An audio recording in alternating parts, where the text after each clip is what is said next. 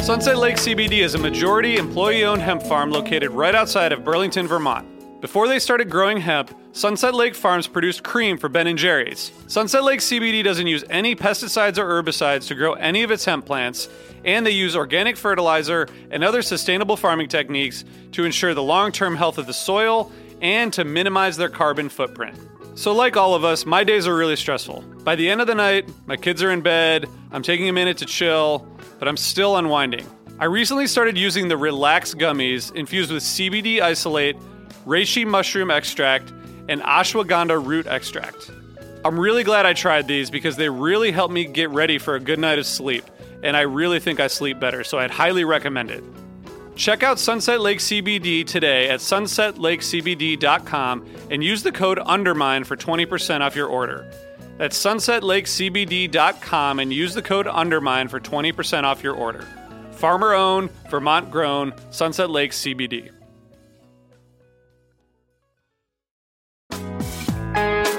Hi listeners, I want to tell you about a cause that I'm involved with at Heritage Radio Network. HRN is celebrating its 15th year, and to celebrate, we're deepening our commitment to giving voice to the next generation of food systems storytellers, and we need your help. Our internship and fellowship programs help activate new possibilities for underrepresented and underestimated young people through experiential journalism, audio engineering, and production training.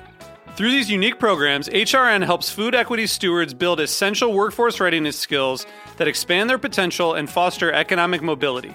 Please consider supporting these critical programs. And with a minimum donation, you can be entered to win a dinner for two at an amazing restaurant in one of 8 cities and tickets to a concert at a great venue in one of those cities. We have incredible partners across the country who have donated, as they also share our passion for helping to educate the next generation of food systems storytellers. Check out heritageradionetwork.org/15 to donate and enter to win today. That's heritageradionetwork.org/15 to donate and enter to win today. And make sure you donate before March 31st. Thank you.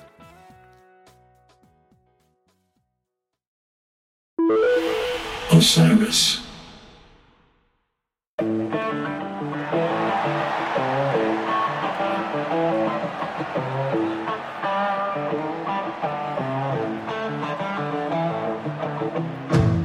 Once the lights go down, I'm usually, all the anxiety melts away.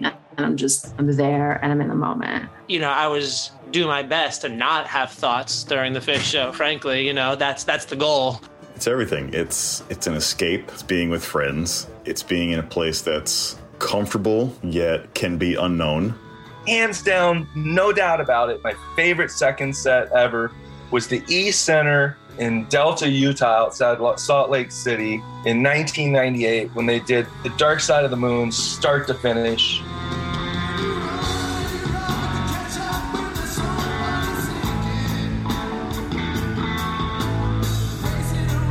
My favorite second set is June 14th, 2000 from Fukuoka, Japan. June 14th, 2000, Drum Logos. It goes back on the train, twist, into a ghost-like jam, into Walk Away. I think it's unlike anything else. It's a complete journey and experience from start to finish that is out of body when you listen to it. I would say my favorite second set of all time is June 14th, 2000, just because, you know, that is the only set in fish history where aliens invaded fish's bodies and played a set of alien music through them.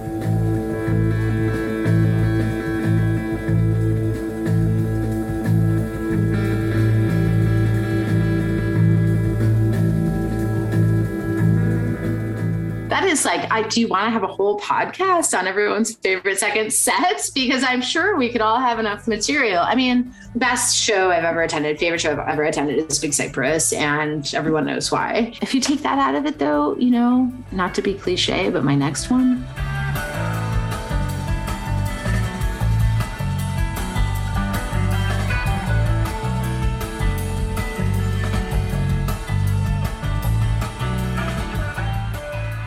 So it was the second set on 12/2/97 was the first time that I was really blown away by a Fish jam. I remember the moment in particular. It was during the breakdown of the Simple Jam as Trey and Paige were kind of playing off of each other and Mike and Fish dropped out. And it just looked like Trey and Paige were kind of having a musical conversation. And I had never seen anything like that before. And I was just sitting there in awe that people could be doing this and playing so quietly in a big arena. And it just blew my mind. And I've never really turned back since then.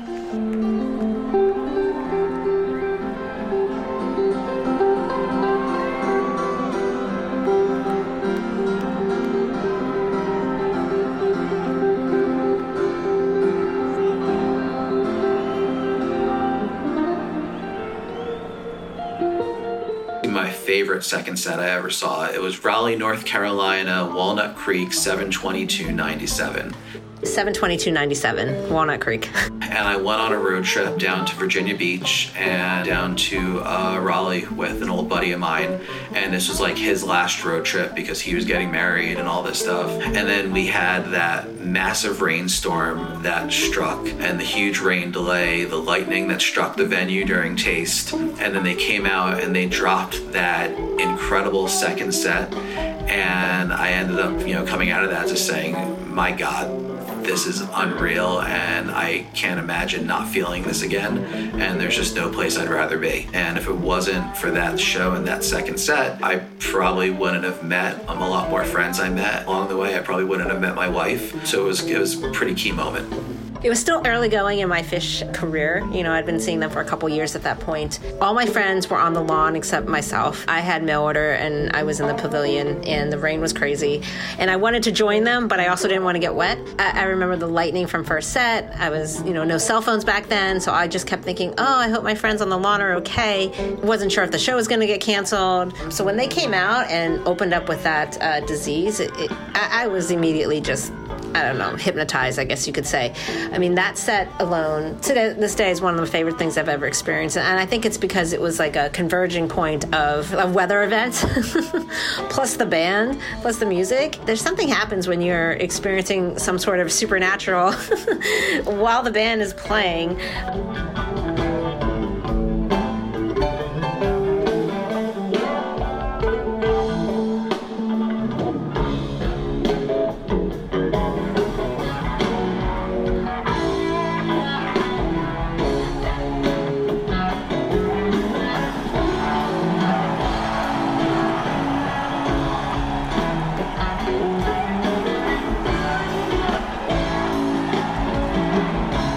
Randall's Island, I thought that 7/13 show, the second set was just terrific. I mean, blew my mind. I left that show again, dragging my jaw along behind me. And I love that the band could still do that, even in 3.0.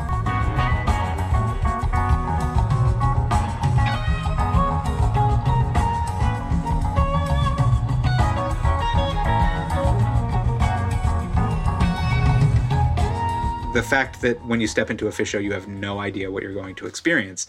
And so if you are going to miss even a minute of it, that minute could be the bust out, or it could be like a minute where something crazy happens between the audience and the band that colors the rest of the show. I think that's, for me, like what causes the neuroticism to kick in. It's like, okay, I could be like completely behind for the rest of the show if I miss 30 seconds. Okay, this story takes place. I'm just doing this because I haven't had such a great attentive, quiet audience in such a long time, years. So I want to tell you guys this story here. Okay, what we were just saying. But I think I really like a diverse night. I really enjoy a first set that's fast-paced, upbeat, rock and roll, songs like 46 Days or Possum or Simple. And then I like a set, too, that starts off quick, but turns into some deep jams and ends with something that makes me cry, like Sleeping Monkey, and then close it out with something like Loving Cup, right? I like leaving on a really high note, but I like a nice diverse night to give me a whole kind of up and down experience. That's what makes the Fish show so great is the adventure of the whole night can draw out a lot of emotions.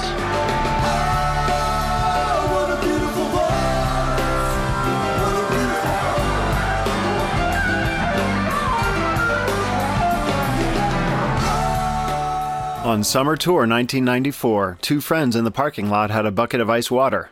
On a sweltering day at Finger Lakes Amphitheater, one dunked his head in the bucket and said, "That's what a first set feels like." The other friend took the bucket, lifted it up, dumped it over his friend's head, soaking him, and said, "And that's a good second set."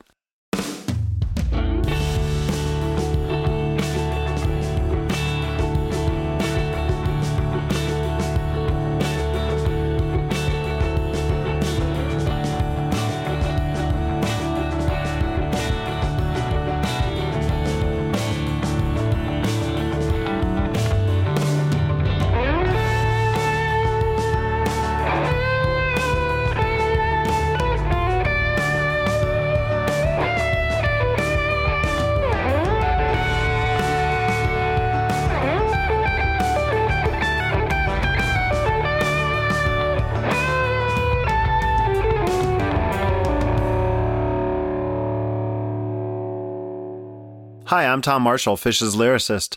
But let's skip the small talk, because the entire second season of Undermine has been leading us up to this episode, the second set.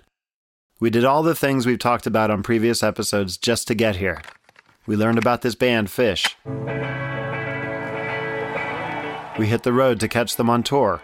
We pulled into a parking lot and strutted through Shakedown, the pop-up marketplace that springs up outside of every show while the band's crew sets up inside the venue.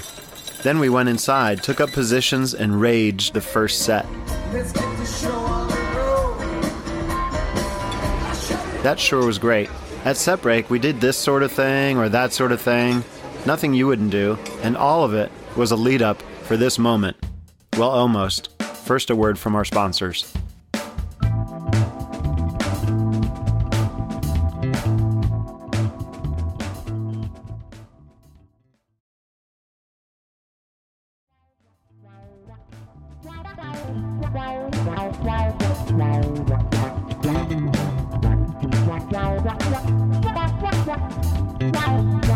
My name is Jen Moore. My first Fish show was April 23rd, 1993. Fish played at my college for Spring Party weekend.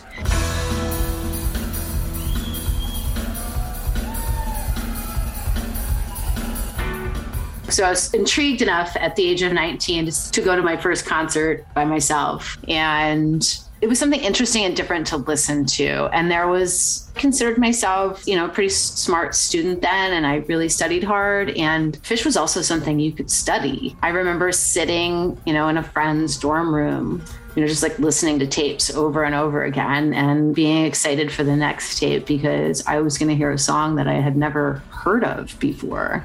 It's before the internet. It was all word of mouth. And, once you signed up for the Doniak Schweiss, that was how you found out about everything. And, being able to feel like I could learn more about this band all of the time was really cool. And I still feel that way now, listening to the podcasts and reading interviews. I like to think, and I think most people who really like Fish like to think that they know the story. We all have our own version of it. But I'm still learning, and there's still new music and, there's still new stories to learn and hear. It's pretty cool.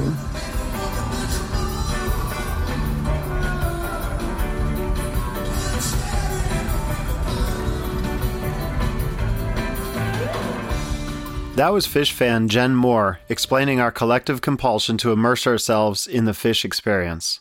That's not really something you get with most other bands or that you hear from their respective fan base, is it?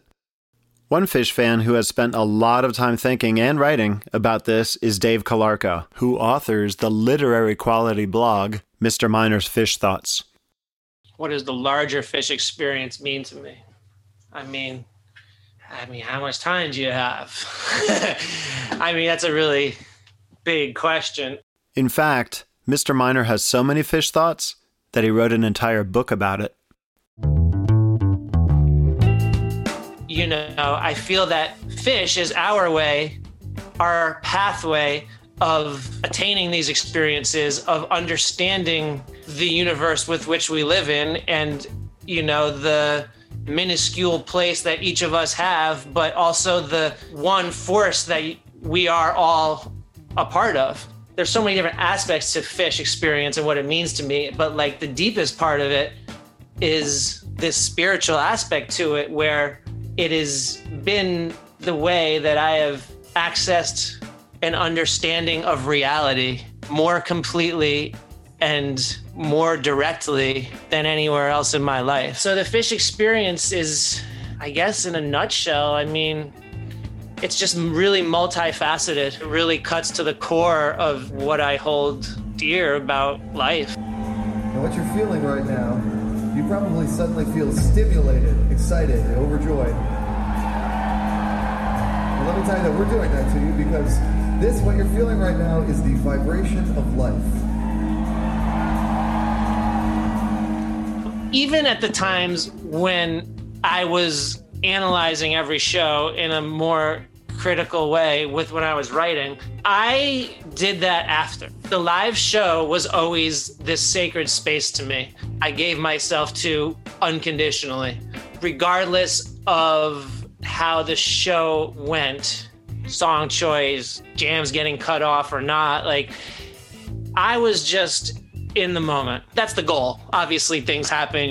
The show for me was always a sacred space with which I, was essentially dancing like super hard and just kind of like taking my mind out of it and giving myself to the experience, whatever that experience would be on that night. And then obviously when the show ends and we go back to the hotel room and whatnot, and maybe we're listening to the show or maybe we're talking about it, that's where the whole like, all right, so like what really happened there and like what was going on and what was Trey thinking, and well, like that's when things became more based, The experience in itself was very visceral.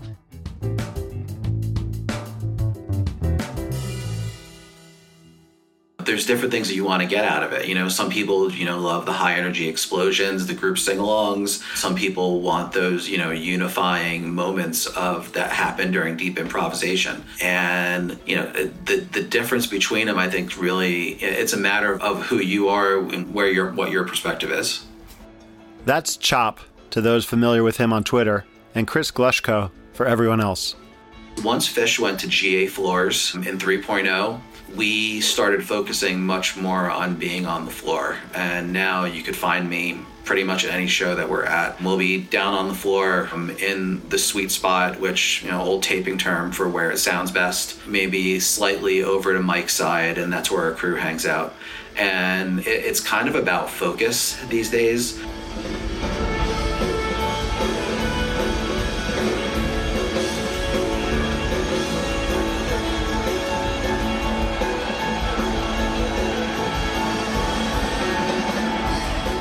But the crowds at shows these days are a lot chattier and a lot more distracted than they used to be. And it's probably just a case of, age, what people are ingesting when they're at shows, how much they care about the show. It's not in, and again, this is going to sound a little get off my lawn, but in the 90s, you could be pretty much any spot in the venue and everybody was going to be in full focus. And chatter was pretty minimal. And of course I could be remembering it differently because there was a different time back then, but now I find that the crowd is a lot chattier, especially in the seats and especially as you get farther away from the stage.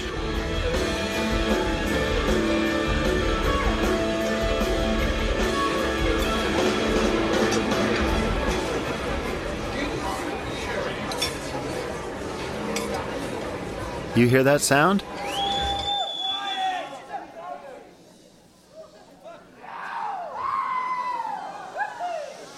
That's Chop, or any number of fans telling you to be quiet. You don't talk during a movie or at a Broadway musical, so why would you talk at Fish? Unless, yes, there is an unless you're speaking in the band's secret language. The language, this is the secret language. If you guys really want to be in on a big secret here, some of you people are already in on it because I tested you earlier tonight. How many of you got it? Those guys got it, okay. So some of you got it, but most of you didn't get it, I noticed. So this is Perhaps we can get Fish fan Pooh Tsu to translate for us. In the spring of '94, there was a plethora of secret language going around, and that's when I really got introduced to that part of it. '93 was my first secret language, And there was some nights that there were like 2 or 3 in the night. So that had to be the most memorable. And I loved it when it was early on and nobody knew anything about it. And we go to a show and they play the Turn, Turn, Turn by the Byrds.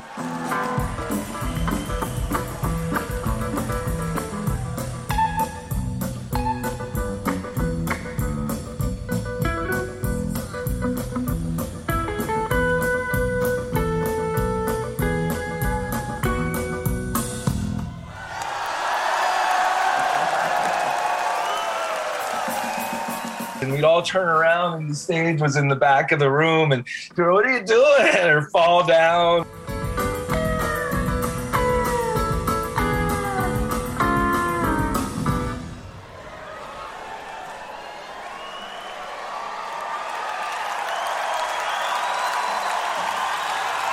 That's great. Or Doe for Homer Simpson. They were all so much fun.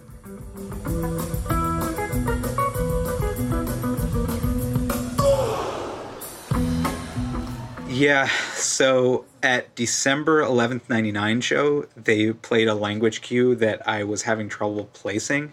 So I frantically turned to my friend Micah Kagan and said, wait, what is this one? Is this the I fuck language? And then before he could answer, the entire audience around me fell down because it was the all fall down language. I think I looked over at him and then I said, fuck, because I was the idiot who was left standing.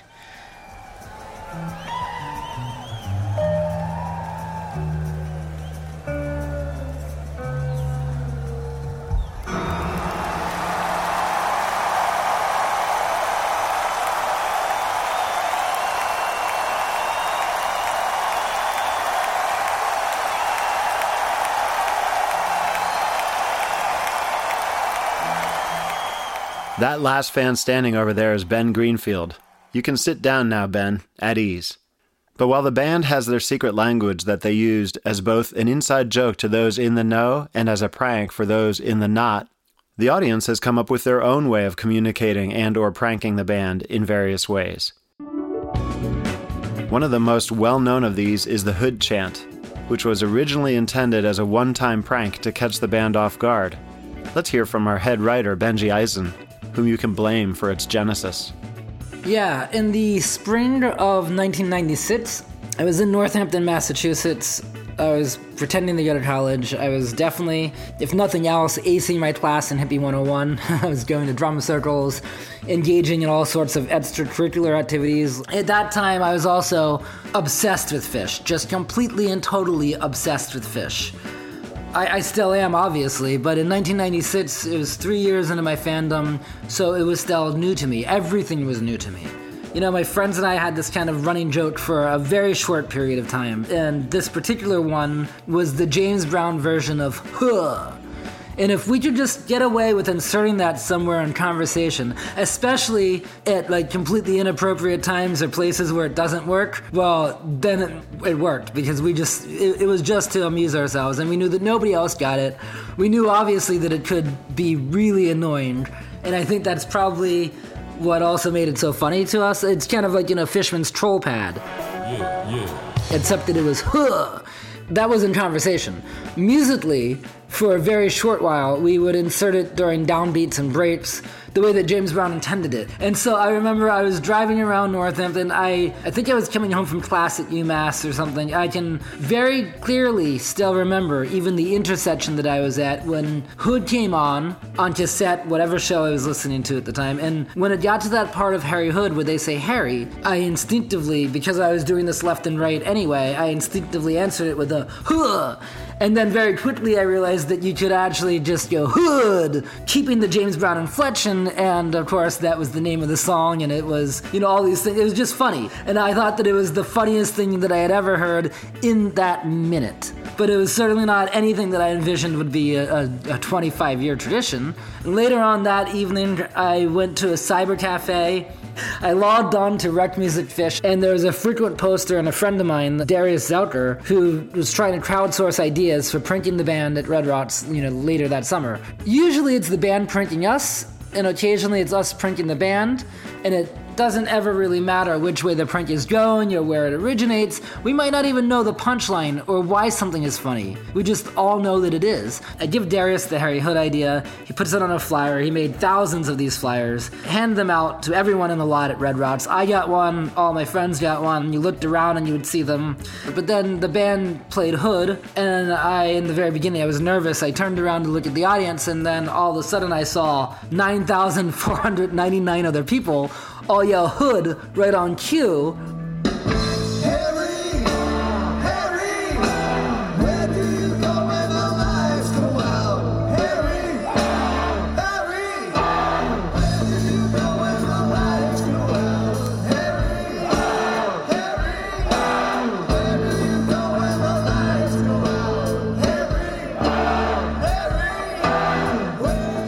And it was hilarious because they were all unwitting participants living out my own private inside joke. And I imagine that the band must be familiar with that very specific feeling because so many things that they say or they do or they sing or they play from stage originated as some kind of inside joke between themselves. Then it was a few days later, the next stop after Red Routes, Alpine Valley, and they played Hood, and I definitely was not expecting the chant to continue. But sure enough, and it wasn't the majority of people, but enough people did it that night, you knew immediately, oh shit, this might actually continue. And I remember my best friend, Matt McGuire, kind of looked at me like, what have you done, you monster? 2 decades later, they played the Tahoe Tweezer. The audience starts wooing in the breaks. I don't woo, but I was just so thrilled that everybody was doing it, and I was so thrilled that it continued because it meant that I was off the hook. Yeah, maybe you're off the hook. To make up for the Hood chant, and with the unwitting help of Andy Bernstein and the Farmer's Almanac crew, as a follow-up prank, Benji started a smaller, less successful campaign to yell balls instead, as in Harry Balls. And then there were the big ball jams of the mid-90s. Let's get our friend Mike Greenhouse, the longtime editor of Relics magazine, to explain that.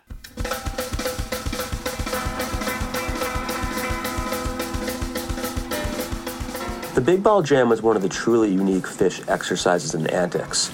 At the time that the band debuted it in 1992, they had just started to outgrow the clubs and theaters that they frequented in the late 80s and early 90s, and were gradually moving into the arenas and amphitheaters that, of course, would take them into the 21st century. And as they were getting bigger, they were hoping to maintain that direct connection they had always had with their fans.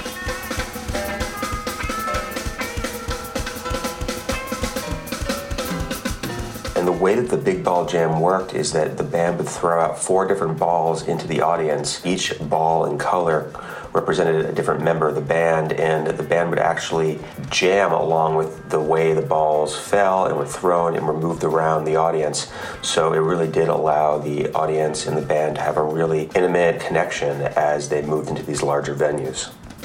The last Big Ball Jam was December 9th, 1994 in Arizona. Phish's balls have not been seen since, but we've heard they're big.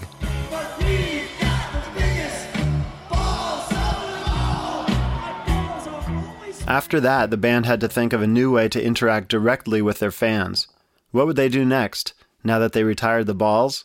After all, if it's all just fun and games, it should be fun and games. And so I knew they were into chess, and I was into chess, and I was into Phish. So one day, I think it was in the spring of 94. Actually, it was the fall of 1995. But that's the voice of our friend Poo Tzu again. That's Pooh, spelled P-U. I saw Paige before a show, and I said, hey, man, let's play some chess sometime. And he was like, okay, yeah, sure. And then I saw him a few days later at another show, and I was like, I didn't have a ticket for the show, and I told him I didn't have a ticket. And I said, how about that chess game? And he went off, and we split and went different directions. And then I saw him just before the show. He popped out from behind a tree with a ticket. And then I worked the parking lot at Shoreline, and I was a glass swinger. So I was selling glass pipes. And Greenpeace Mike comes over and says, hey, didn't you want to play Paige in chess? And I was like, yeah. He's like, well, come on. Greenpeace Mike, by the way, ran the Greenpeace table that the band used to have set up inside their shows before the water wheel table replaced it. brought me backstage. Fishman's playing Miss Pac-Man or something, and Paige and Mike are sitting on a couch, and there's a chessboard on the coffee table. And Trey's kind of walking around, greets me. And so hey, Paige, how you doing? Oh, we're going to play chess. Cool. So I sat down. We made a couple of moves. I think it was 3 moves. And Trey comes over and says, that's good. I was like, what? He's like, oh, you don't know what's going on? I was like, huh? He's like, you don't know what's going on. Key to this story is that nobody, of course, knew what was going on. Remember, this was before the internet was in your pocket. Back when information about what was happening at Fish took a little more time and effort to get briefed on. Plus, what Poo-Soo saw that night had never been seen before. And he brought me out to the front of the stage at Shoreline and showed me the giant chessboard. And I was like, what? He's like, well, so we're going to do this thing and we're going to play the audience in chess and then we're going to have you come up and make moves and during the show. And they said, so when I tell you to, come down to the front of the stage and then Trey's going to call you on stage. And he did that. And then I came up and did the chess moves. And the rest, as they say, is Fishtory. The late 95 edition of Fish's newsletter, the Doniak Schweiss, read as follows. The tradition of bands playing chess against their audience dates back to the times of Gregorian chants. Chanters versus monks. The monks usually won. The great bluesmen of the 20s and 30s named their label Chess Records in honor of the legendary matches that took place in the blues halls and juke joints of the Deep South. And who could forget the giant chessboard that hung behind Jimi Hendrix on that misty morning in Woodstock, New York? I guess we forgot to mention that Fish also were pioneers of fake news.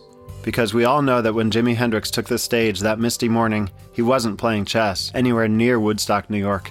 The festival was held more than 60 miles away on a farm in Bethel. During his set, Hendrix allegedly set the board on fire when he realized it was checkmate. Fast forward to Fish at Shoreline 1995. The band played white. Page is tense, trying to react to that fine counter move. He's pondering the Sicilian defense. He's pondering the he reaches for the bishop.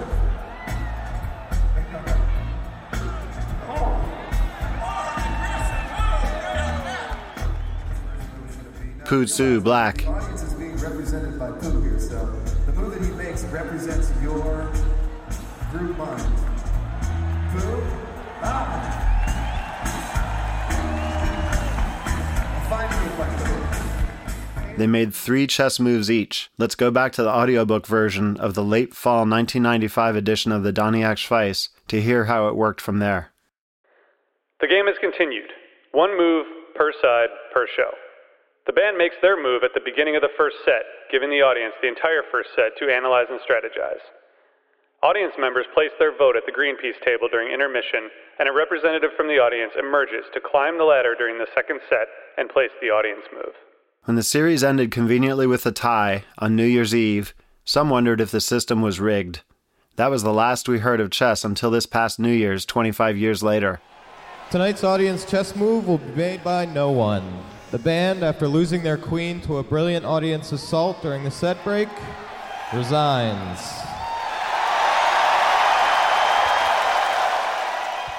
But not all band fan interactions are inside jokes, pranks, games, or other bits of tomfoolery.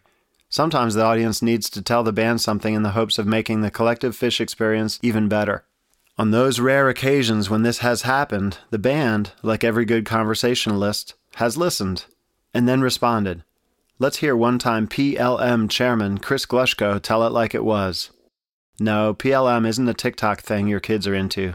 Don't be weird.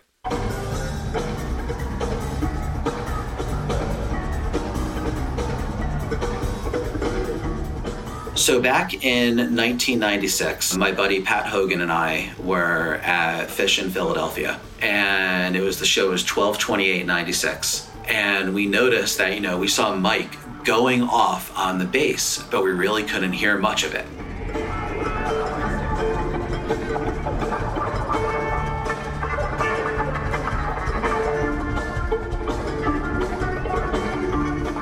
We we decided right then and there that we're going to do something about it. This is, when we talk about like the fan feedback loop and whether criticism helps or whether it doesn't, this is a great example one of why that fan feedback loop is important. So right then at that show, we started calling ourselves the People for a Louder Mic, and it was known as PLM.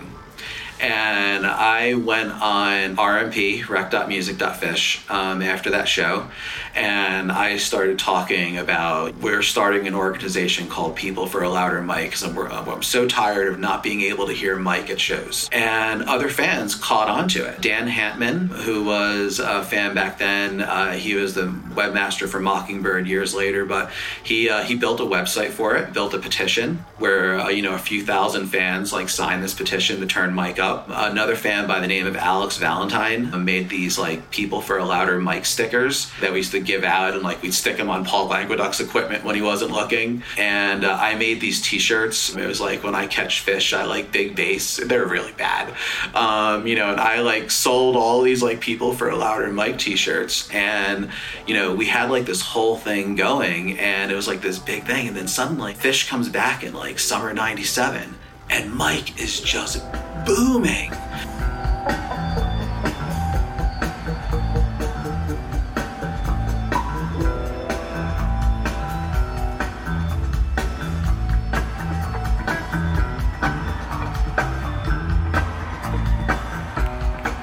And, we wondered for years, we're like, did we actually do that? Did they actually pay attention to us? And then a few years later, I think it was in the early 2000s, might have been when they came back for 3.0, but the New York Times did this long article on Fish, and they started talking to Trey about, fans and whatnot. Trey's quote to the New York Times, he started talking about the fans who like started this organization to turn Mike's bass up, and he said, not only did we turn him up, we created new musical spaces in which he could thrive. So when we read that, we're just thinking to ourselves, we're like, because 97 is, for many fans, 97 is like the holy grail of Fish. And we started thinking, so like, if we didn't like have our like cranky hissy fits that we couldn't hear Mike at that show in 96 and start this whole fan org called People for a Louder Mic, would that 97 sound have ever happened?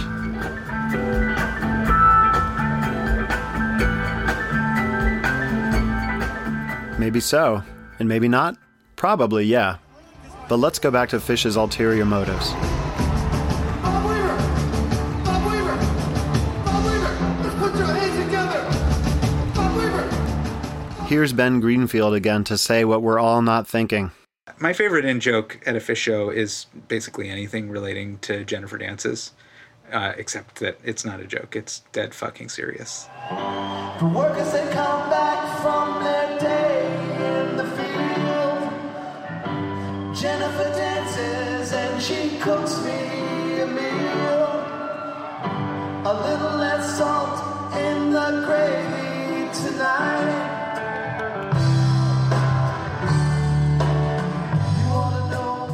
Just the vast range of nicknames for John Fishman, the antics of John Fishman, the banter and interactions between Trey and Fishman, like the trolling between them. I love Fishman's character, and I love the interaction between Trey and Fishman and like the love that exists between them, and it's like both hilarious and heartwarming. Hey Fish! Yes, Trey? While we're sitting under this bush, what's your favorite British band? Bush! Bush! Bush! But, do you know any tunes by Bush? Why, yes, I do. It's a little reggae number about officers of the law. It goes like this. Hey, Our guy, Pood Sue, agrees. Man, Fish is the maestro of in-jokes. I mean, my favorite had to be Lushington at Dick's, when they started spelling things, or Saturday night specials, or there was always something fun going on at Dick's. And when they did Lushington, because that's my holy grail of all songs, and I figured it out about halfway through. I was, shoot, they're doing Lushington. But they're not doing it.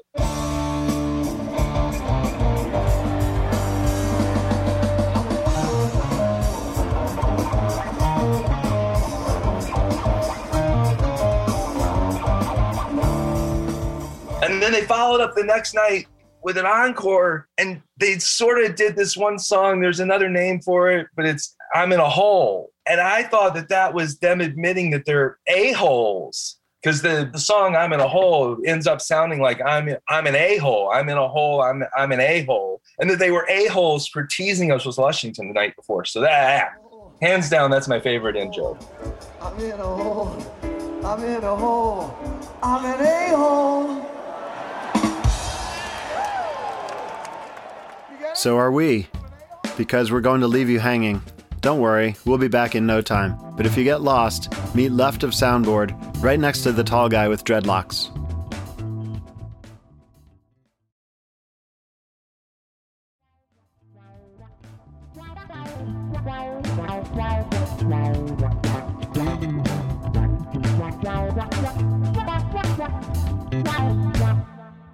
I'm Ryan Chachiri. My first Fish show was October 22nd, 1996. That's Ryan Chacheri. His first show was October 22nd, 1996. And here's something you might not know. Ryan is the founder of TreysGuitarRig.com. And I am the founder of TreysGuitarRig.com.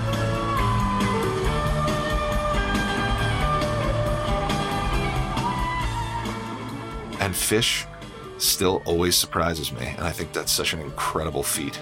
I also really like a lot of recent Fish, which is really different from the Fish of the past, but it's a lot more condensed to me. It's a lot more focused. It sounds very professional and put together to me. They know exactly what they want to do, and then they do it.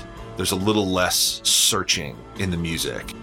Over the course of the 2010s, Trey has been on this mission to really reshape the sound from that super high headroom, super clean tone with distortion pedals for overdrive into a high gain amplifier sound where you really control your distortion with the guitar knob and your hand. I remember just hearing that sound in Madison Square Garden for the first time, that howling, cutting guitar, sparkling tone bouncing off the rafters at MSG, and just thinking, I got to figure out what's happening here. This is something different.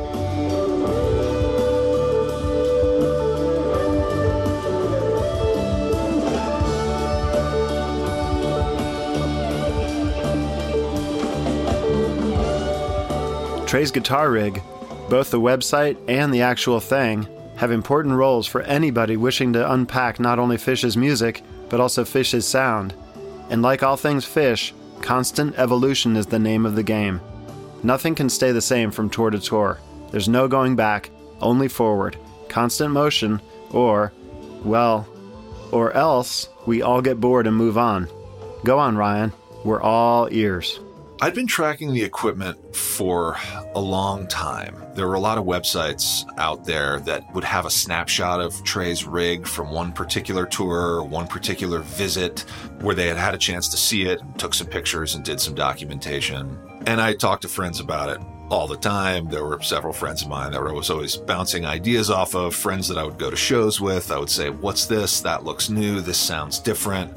The goal of my website was, let's take all these photos, let's be very vigorous about date tagging them, and then do this tour by tour setup where we have each tour on its own page and each page filled with photos from that tour. There's a lot of this is kind of bread and butter guitar equipment.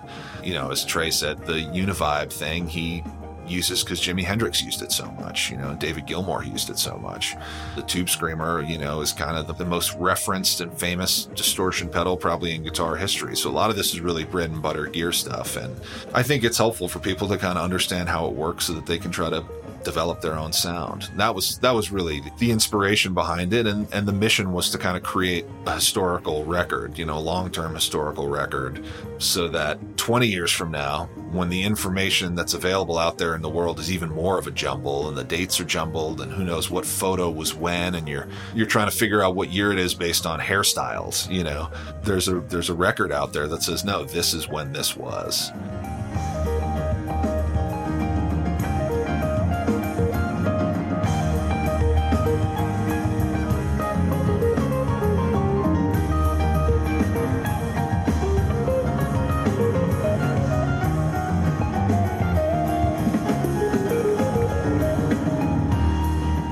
Like so many fans and their contributions to the scene, Ryan does the Phish community such an incredibly cool service. He might not be able to tell us what the Jedi Switch does just yet, but he was the one to provide photographic evidence of its existence. Yes, this is a real thing, but while Ryan is the preeminent voice to talk gear, many Phish fans lend their voice to talking about the shows. Let's hear from online Phish commentator Mike Lawn Memo Minio. I like jamming.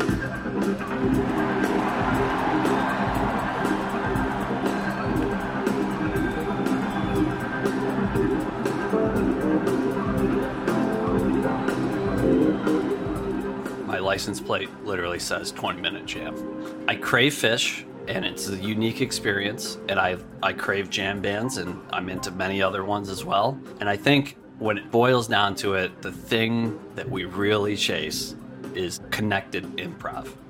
And when the band finds it and locks in, and the whole crowd feels it at the same time, there's just no other experience in life that I've ever found.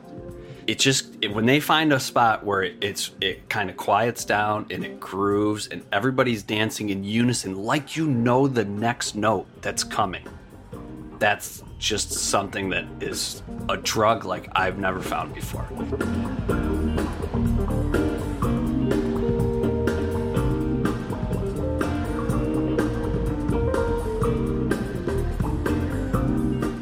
I wrote a big piece about this after the Alpine show with the Ruby Waves. That was a really special show for me. So I think that as we've gotten older, the way that I listen to music and the way that I approach life has really changed. You're getting older and wiser, and things mean different things to you. When I saw Phish in '97, I remember distinctly, there's a Maze, that's the third song there, that I sat there and I looked at Trey and my brain exploded. And I couldn't believe that anyone could play guitar like that. And I've made this comparison. It was like watching prime, athletic Michael Jordan dunk on people's faces. Trey's not like that anymore. We can all agree on that. But the music for me is actually, sometimes I enjoy it more because I appreciate the little spacing of music, that you don't need to play all those notes anymore. And I certainly miss that sometimes. But to get to a point where four guys connect at a level like right now, that when they find it, it's not always there, but when they find it, four guys connecting as one is better than anybody. And also, I just think as we've gotten older, they don't want to be a nostalgia band, but nostalgia matters to me. And when they play songs that I've listened to for 30 years, that matters. Like when they play Fluff, it's so emotional to hear those songs live, because you don't know if you're never going to hear it again. And this year certainly reminded us of that. And when you share that with people that have been seeing the band for 20 or 30 years, and we're all like, oh, they're playing Fluffhead, and this is it's just beautiful. The nostalgia matters. Those warm memories and the comfort of hearing the band play songs from my years from Junta and all that stuff, that stuff matters to me. And I appreciate every second a lot more than I did when I was younger. You're just like, yeah, this is cool, this is awesome. Now I go home and I reflect on it like it's like I'm a monk or something. It's just a beautiful thing that I appreciate every moment of, and I think it means so much more to me now than it ever did.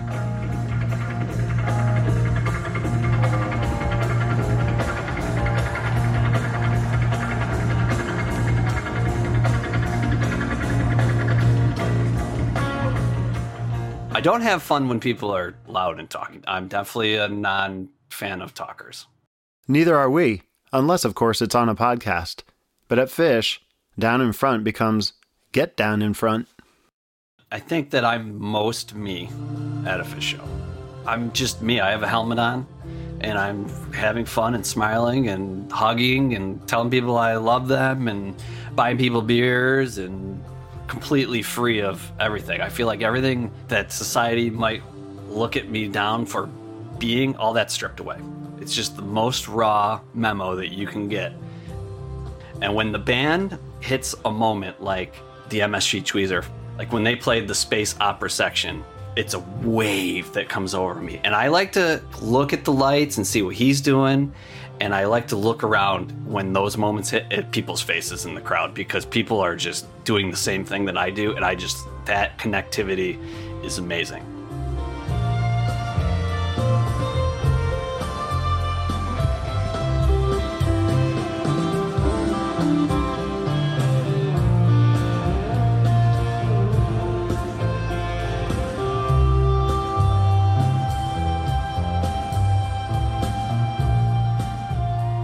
I think that I know why I'm there, and that's to really get into the music.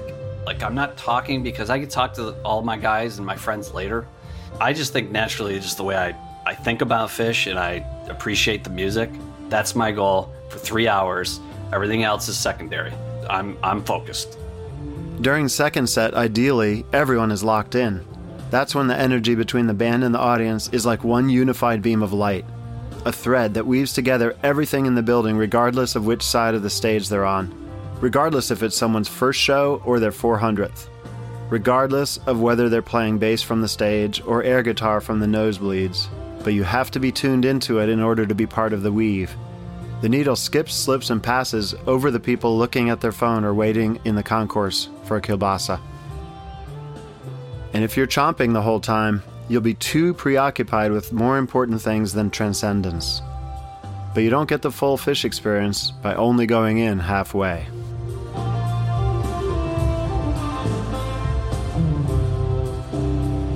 I'm Scott Bernstein. My first Fish show was April 15th, 1994 at the Beacon Theater in New York City. I came into the show really excited and had a feeling it would be a special evening, but it went well beyond my expectations.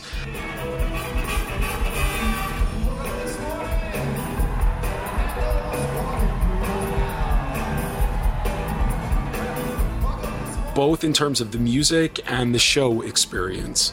In terms of the music, the band was joined by the Giant Country Horns for a bulk of the second set. Having listened to those Arrowhead Ranch shows over and over again, it was so cool to hear the music of Fish accented by a horn section. Just to hear the horns hit that first time during Susie, I mean, there was just nothing like it. But I would say they opened with Llama, and by the middle of Llama, I was all in.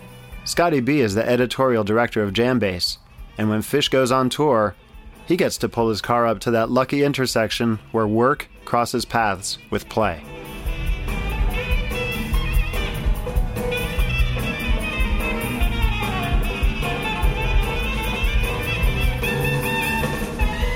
Writing for Jambase has given me the opportunity to pen many words about Fish.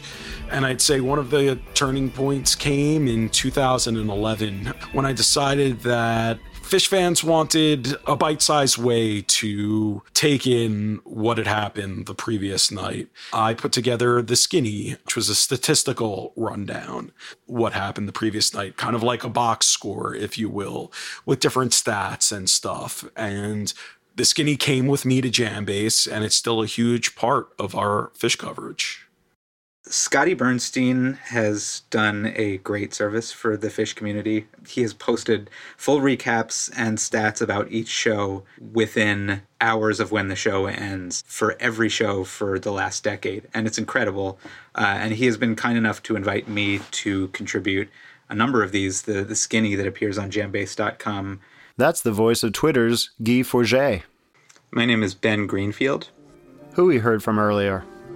My first Fish show was December 28th, 1996 at the Spectrum in Philadelphia.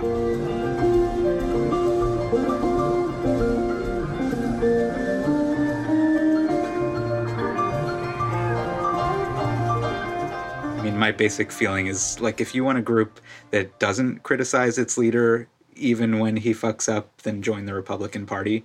And if you want a group that is able to be honest and appreciate when their people have a good night and when they have a bad night, then become a Phish fan. And they say that Phish is a notoriously nonpartisan band. We're a nonpartisan podcast. We participate in politics. We just have a different view of the word party.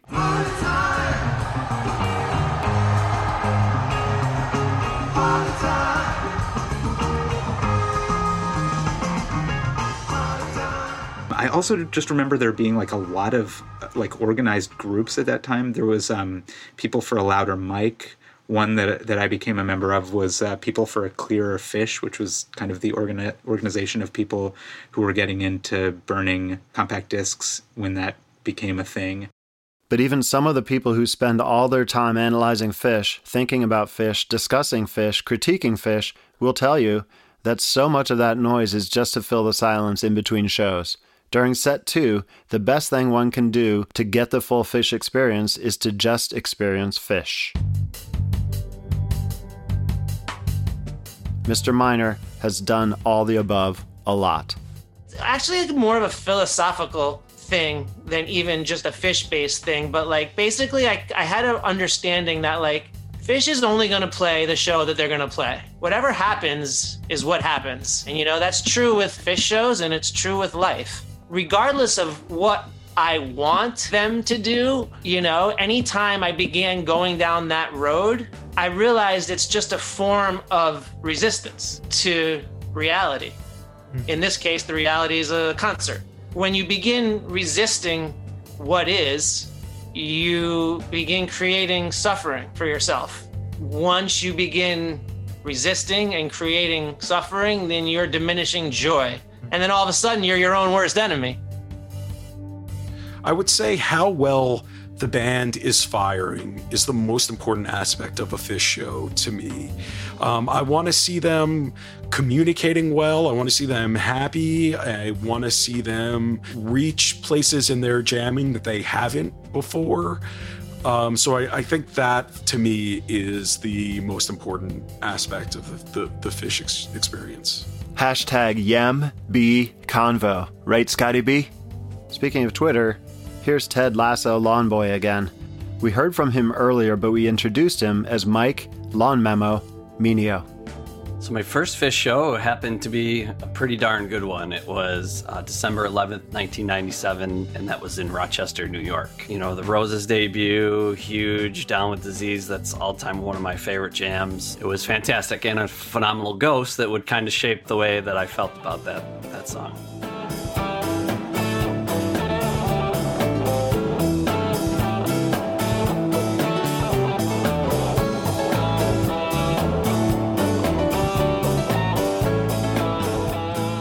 Phish experience, what that means to me. Wow, is that an amazing question.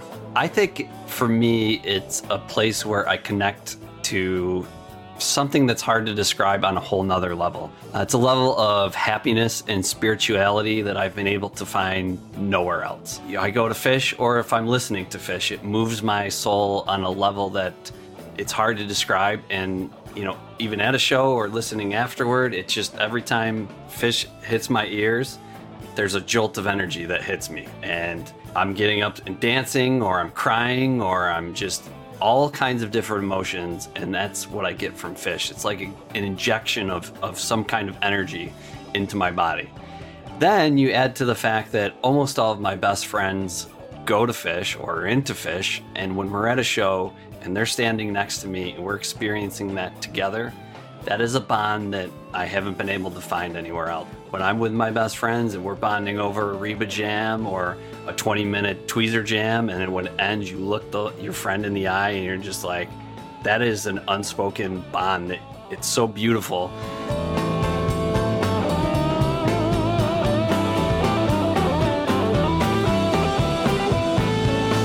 So I just started doing that, and people really responded right off the bat. I got to give a shout out to Scott Bernstein. He was like, check this out. This is really good stuff. And he publicized me. He put me in touch with Brad Sands. Brad Sands gave me a quote about the very first Ghost that was played at his house.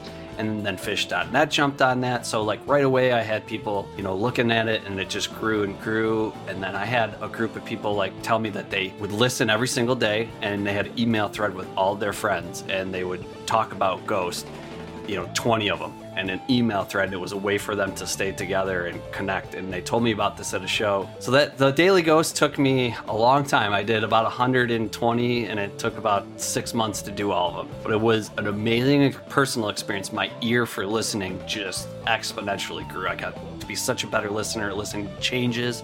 I could expect what the band was going to do a lot better, just like listening through and then also the progression through the years.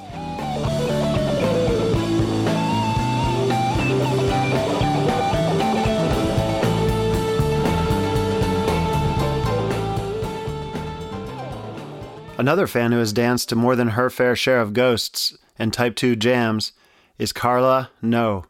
I'm 45 years old, and I live in the New York City metro area. 45-year-old East Coast fan? Yep, definitely a 1.0 lifer. My first Fish show was 12/1/95 at Hershey Park Arena.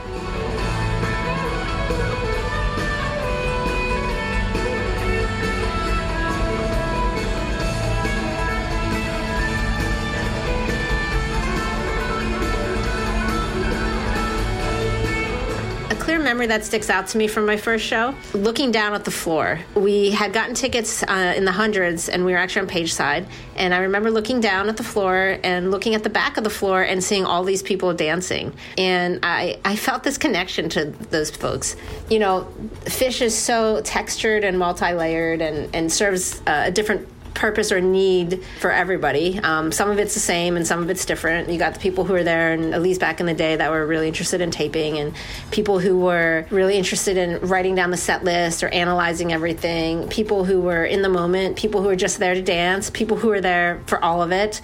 In today's social media age, you got people taking pictures, coordinating outfits, or people trying to just spread their fishness on social media. But then you got the dancers.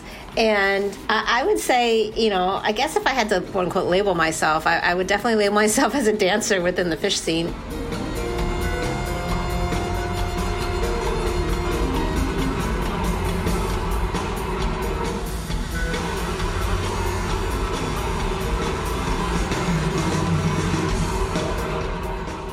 My first several years of going to shows, I went to my seat, hung out with my friends during the show, and had a great, fantastic time. But my first time really exploring, dancing, what I would consider truly dancing at the Fish show was Deer Creek 97 run, 8/10/97.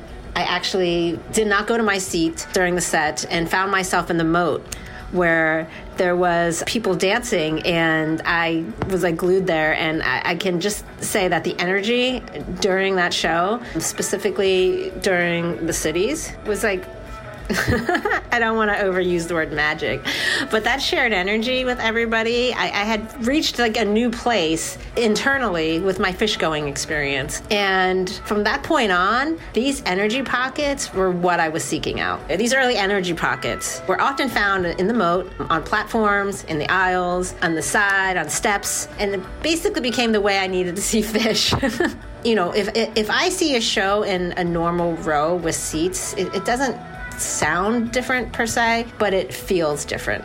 Part of going to see fish is, for me, is reaching that inner place that I get to, through dancing. And I would, sometimes equate it to a runner's high. You have people who are running marathons or long distances, and they reach this point where they reach this natural endorphin released euphoria. And so I would say that if music is inspiring me to dance and reach that place, I definitely reach some sort of dancer's high. It's this unfiltered, pure place of joy where someone like me, who I have some attention issues, I guess you could say at times, but there are a few things that hold my attention and really allow me to be in the now. Not think about the future, not think about the past, but just really be in the moment.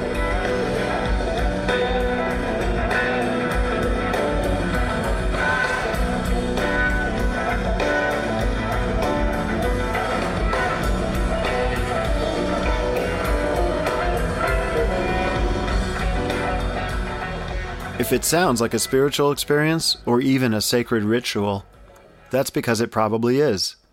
The individual parts of a Phish show are not sacred by themselves, neither the band nor the venue nor the light show nor even the songs. But put them all together, and by midway in the second set, the experience can start to feel sacred. You know what else is sacred? Commercial breaks. We'll be right back.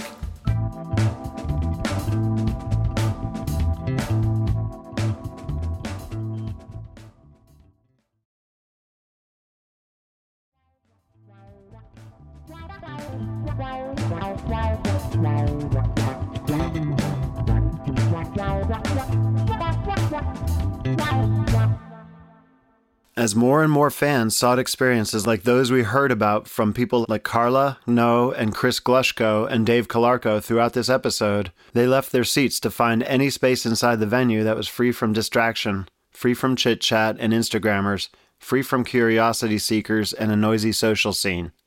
That shared common desire was one of the factors that eventually led the band to make a deliberate move that would further assist those conditions. That is, they created an oasis for those seeking some kind of expressive, full-body participatory experience, as well as for those who just came to casually dance, and even those on the opposite shore who just wanted a place to meet up with all their friends. The move? Phish did away with all the awkward and restrictive floor seating and established general admission floors at all of their arena shows. The floor was now just one big open space, a blank canvas. But in 1.0 and 2.0, dance space was not always quite as easy to come by. Let's hear more from Carla. If I'm going to talk about dancing and dance space in the late 90s, I need to mention MSG.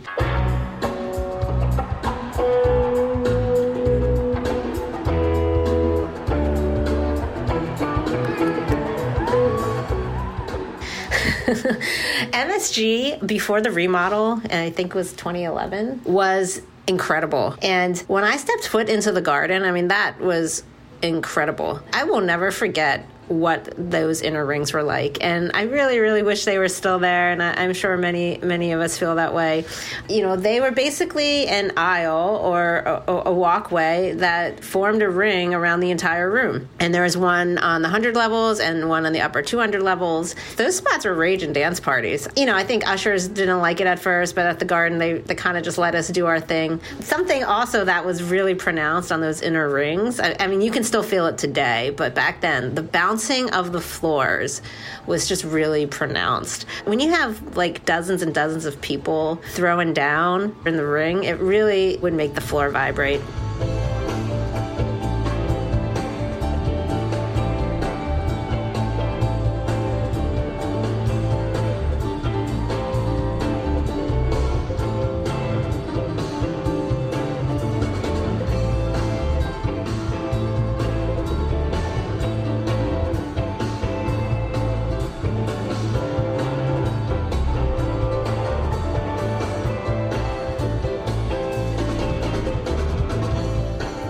Definitely say that, you know, my first several years ago into Phish, I was going with my friends from, you know, either my hometown or college. We'd go to our seats, met a few people here and there. But once I started seeking out energy pockets and dance space, I started meeting a lot more people. Summer 98, this was actually happening a lot for me, doing the whole thing and going to a lot of cities and venues I'd never been at before.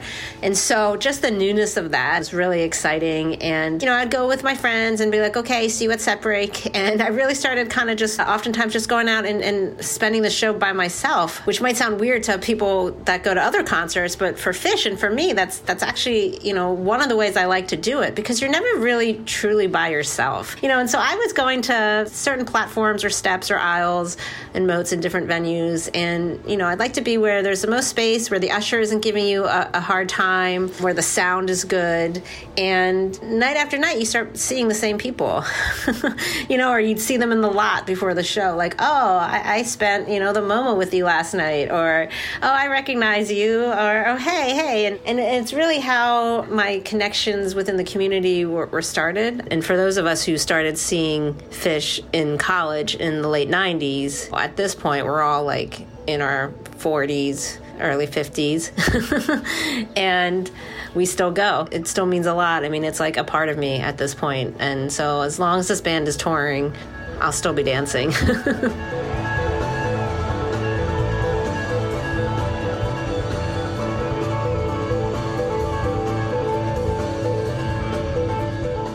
This episode is called Second Set, and it's getting to be as long as one too. Second sets tend to run longer and hotter than first sets. We had our very own Brian Brinkman, with an assist from the famous Mockingbird, fly into Wilson's castle and steal the blueprints for Set 2 directly out of the Helping Friendly playbook. Here's what he found.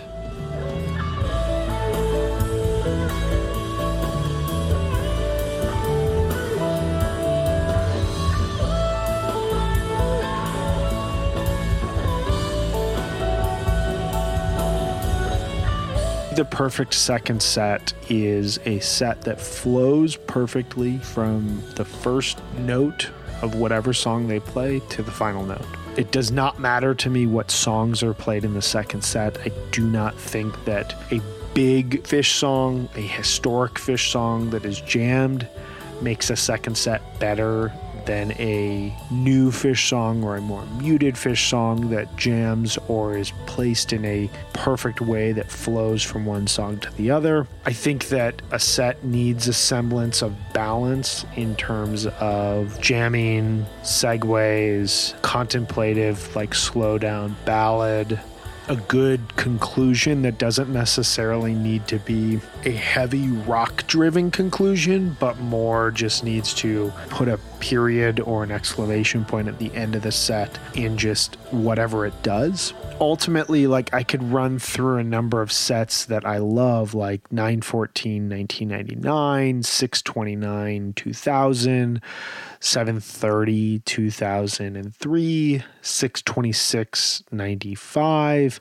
812, 2015. All of those sets have something that's unified, that's hard to put into words, and doesn't rely on the songs that were played, doesn't rely on a huge version of a big Fish song or a huge conclusion in like a rock peak. But instead, I'd add 72617 to this list as well. They live in this kind of ephemeral space where it's almost like watching a basketball player just dominate. Like, you can't really put a finger on it, and some of their shots are from mid-range and those go in. And some of the moments they drive through the lane and they're just able to overtake defenders. But they have an outside game that's going on, and their passing is on par, and they're just seeing the ball in a way that, like, they're able to play incredible defense, and you walk away just being like, wow, that player just dominated for those 48 minutes. And I feel like you get that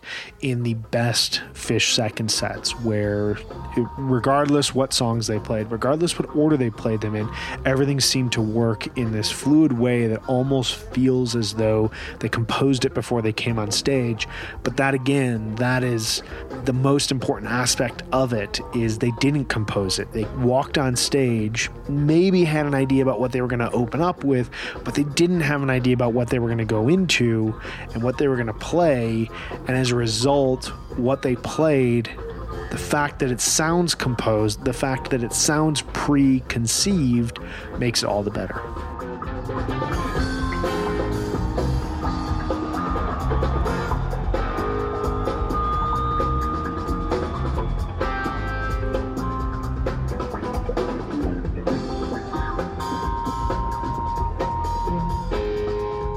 And that's how you end up with a 46-minute Soul Planet, or a 38-minute Ruby Waves in the middle of a tweezerless jam fest that ends with Tweezer Reprise, or a 4-song set that feels like you just experienced every song ever written, or an unexpected Harpua where some awkward dude wearing white ends up on stage singing fake lyrics to a Scottish pop song. You mean the Proclaimers weren't singing Hannibal Lecter? Maybe I was just hearing things, or making shit up.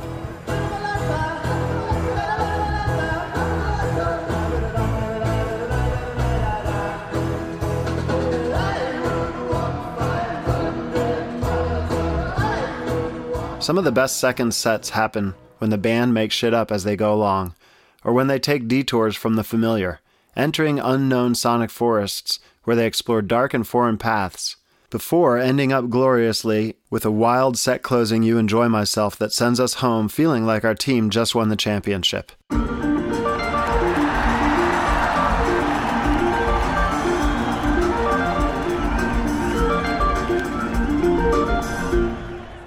Before we get going, you guys remember Arvind? My name is Arvind Gopal Ratnam. Arvind is the Vice President of Social Responsibility for the Milwaukee Bucks and the Executive Director of the Milwaukee Bucks Foundation. But we like him because he's a dedicated Phish fan like the rest of us. I think when I go to a show, I've built up such that repertoire over 20 plus years of being connected to old songs, to new songs, to tab songs, to Mike songs, to it doesn't really matter what the set list is, honestly. And that may be contrary to a lot of diehard Phish fans and some of my best friends who go expecting the most unbelievable set list.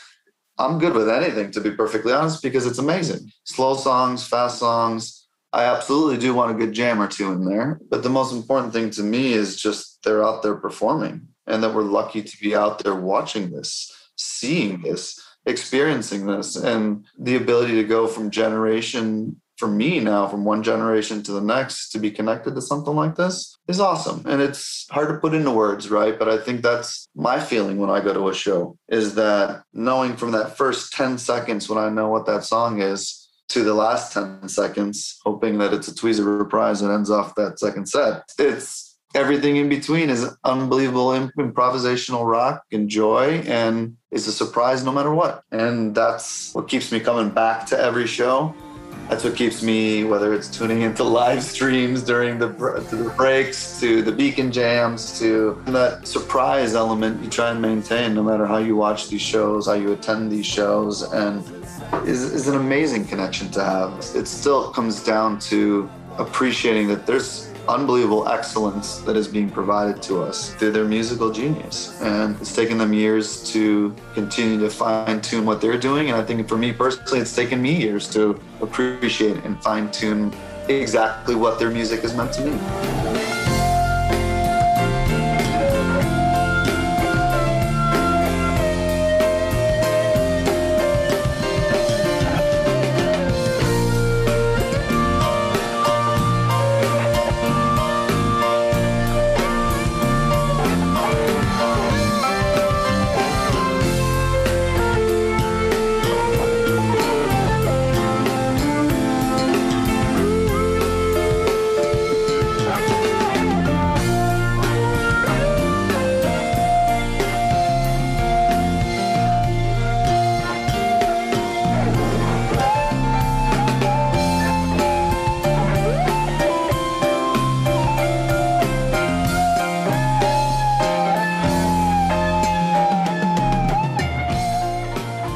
What exactly is their music meant to be? High quality entertainment? A spiritual soundtrack? A raging dance party? A portal to another dimension? A sonic meditation? Good old fashioned rock and roll? It's all of those things, and it's anything that you want it to be. Look, all we know is that we love it, and that you can compare it, analyze it, discuss it, dissect it, deconstruct it, contextualize it, frame it, bag it, tag it, but at the end of the day, there is simply nothing like a second set of Phish. End of story.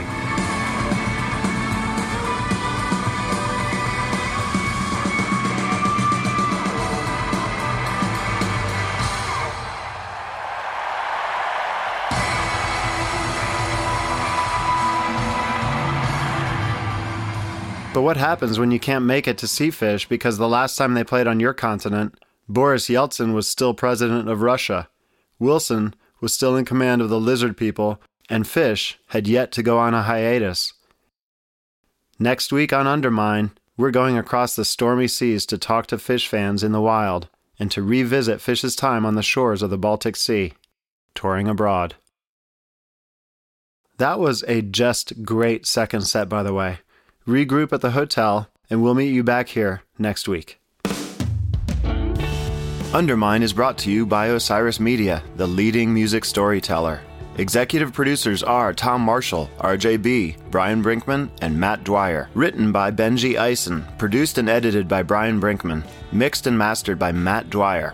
Produced by David Goldstein, Jonathan Hart, Brad Tenbrook, and Don Jenkins. Production assistance and writing by Noah Eckstein and Julia Schuster. Social media by Nick Sejas. Original music by Amar Sastry. Show art by Mark Dowd. Thank you to all our interviewees. We'll see you next week.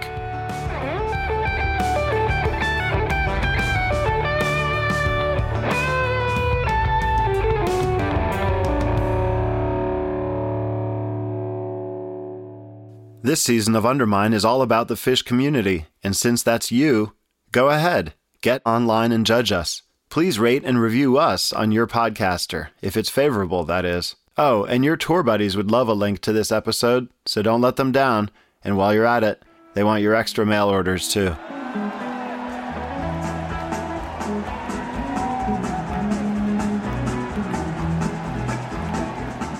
Next week, not on Undermine.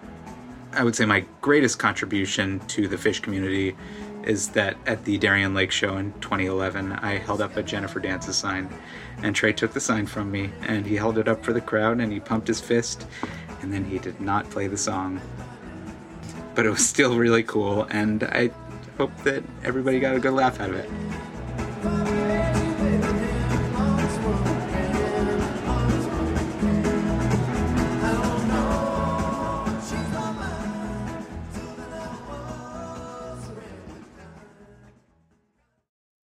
Osiris.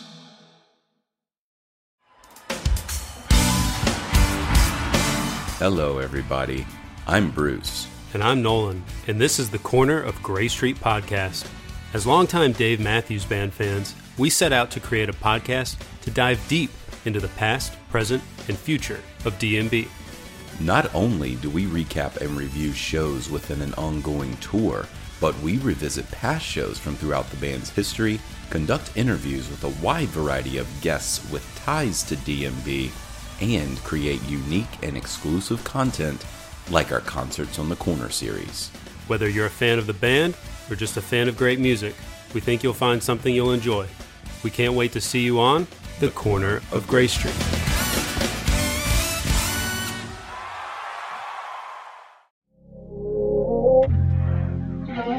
This is the story of Whitney Houston. This is the story of Kurt Cobain. Of George Michael, of Otis Redding, of Amy Winehouse, of Michael Hutchence, Bob Marley. This is the story of Prince. It's a new podcast series about how they died, why they died, and why we're still talking about them so long after.